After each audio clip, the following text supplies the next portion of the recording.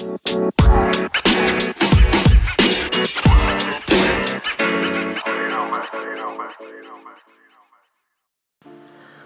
up, everybody? Welcome back to episode 8 of the Young Entrepreneurs Podcast. I am your host, Andrew Mott. Thank you for tuning in. And if it's your first time coming, thank you for checking the podcast out. And please check out the other episodes. So, today I am talking all about starting a business. Now, I've talked about starting a business. I've talked about what I've done. But I kind of want to lay things out if you don't really know where to start. So the quote of the day is, "Don't wait for the right moment to start a business. It never arrives. Start now." And that is by Loris Liberts, I think. I don't know. I think that's how you would say it. I hope I'm not butchering that. I apologize. So let's jump into today's content. Now, I want to talk about what I did to start first. Now, I've talked about the fact that I held on to an idea for over a year, and I never really did anything with it. It started off as this really broad idea, and my sister, who does business development, really helped me narrow my thoughts down and focus on what I thought was most important, and that really helped me. And she actually offered to help me, said she'd help with investors and all this stuff, but I didn't want her to be in charge. I really appreciated her help, but I didn't want it to feel like she was running things. I wanted this to be something I created on my own and could have proof that I could do something successful on my own. And when my sister moved back to Europe for work, that's when things actually started to take off for me. She's just such a strong person, and like I said, she was a great help. But I was afraid that kind of her power and stature would overlook mine, and her expertise and experience would overlook mine, and it would turn in from sort of a mentorship into her kind of running the show, and that's not really what I wanted. Now, so first thing, I want to talk about what actually happened. The first business I started was an Amazon selling business, and I created an LLC for that because I didn't want any personal liability. And I am selling stuff on Amazon currently, but I love the name that I'm using for that. So luckily, I did some research and talked to some people, and my LLC is filed openly, meaning I can do whatever field of business I'd like under that LLC name. So I'm not restricted to Amazon selling or real estate or anything.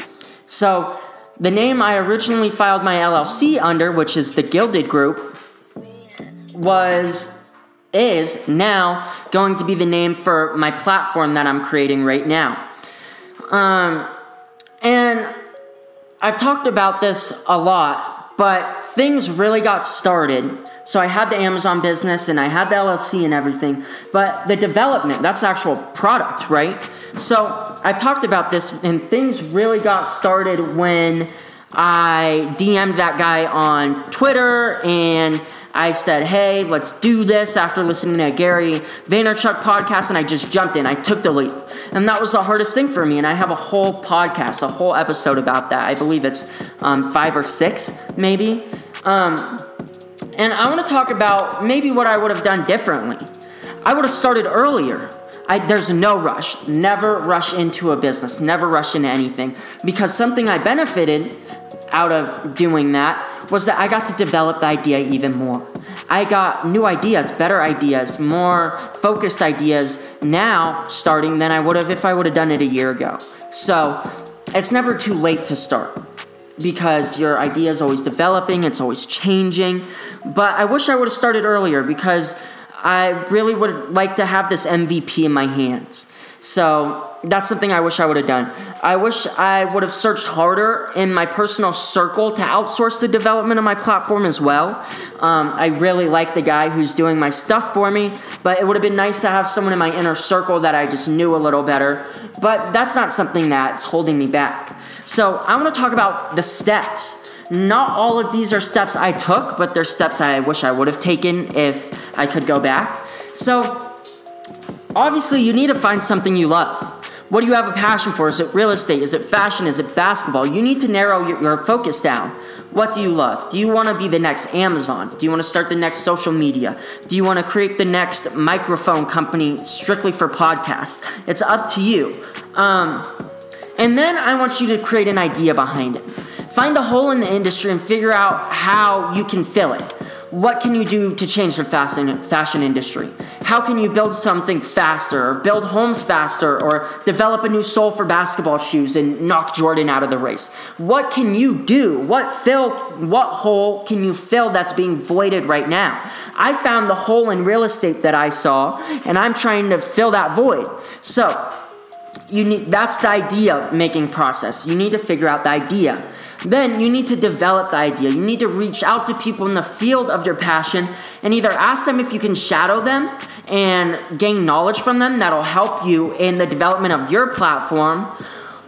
And I did that a lot. I did a lot of kind of trying to network and talk to people. And sadly, a lot of people won't do this. A lot of people have too much going on. They don't have time for it, or they think you'll get in the way, all this stuff. So I didn't get responses from a lot of people, which I'm okay with because I turned around and I DM about 20 to 30 people a day, asking them questions and gaining knowledge and doing polls and collecting data on my topic in my genre, which is real estate, not genre, but niche. And I asked them what they utilize most in business or what they wish that they had available, or ask them to give feedback on my ideas so I can develop it more. And so it's not a bad thing if you can't find people to shadow physically, because there are plenty of people that are willing to talk to you just from a Twitter or Instagram DM, or you have a family member that's a real estate agent, or your cousin is a professional basketball player, or all sorts of stuff. You can always find a way. And that'll help in the development of your idea. So you not only want to find those people, but you want to find people that will actually be a part of your team. You want to find friends, family, go stand outside of your local college, outside of the building that teaches what you're looking for. You're going to stand outside of the graphic design building. You're going to stand outside the engineering building.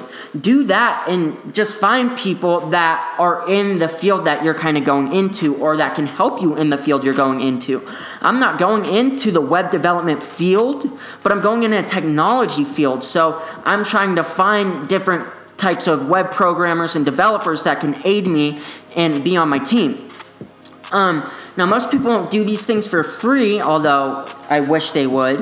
But I understand why. Time is money. So you're going to have to figure out some sort of compensation or equity situation to do this. And to give someone equity in the business, you have to bring them on. And I want to talk about my LLC really quickly, just because we're on the topic of equity. You need to create an LLC or a corporation. You need to be incorporated, or you need to be an LLC. I am an LLC, but I wish I would have filed as an incorporation, because that's more attractive to investors, because you can actually give out shares of an incorporation.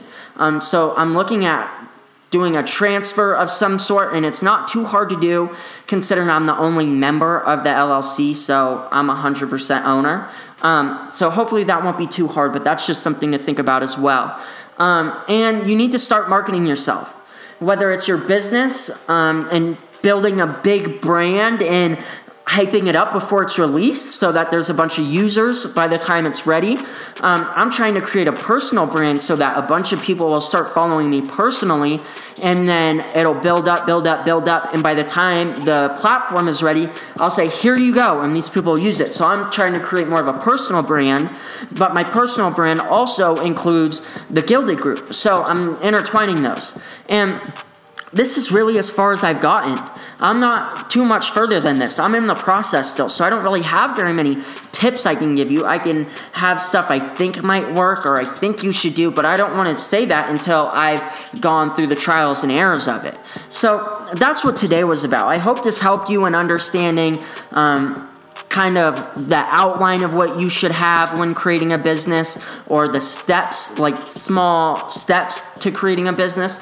This isn't a for sure way to do it. This isn't a a blueprint of anything specific, and it's not a for sure way to success, but it's just some stuff I wanted to talk about and stuff I think would be beneficial and would help you. So thank you for listening. Please check out the other podcasts. This is episode 8, so tune back in for episode 9 tomorrow. I apologize for not posting yesterday. I was driving all day, so I did not have time to sit down and do a podcast. So thank you for checking it out. Please subscribe and share and tell everyone about this. Go check out my Instagram. It's Andy Mudd, M-U-D-D. And go follow the Gilded Group at Gilded, G-I-L-D-E-D, Group Official. Go check it out. And thank you guys for listening. And I will see you guys tomorrow.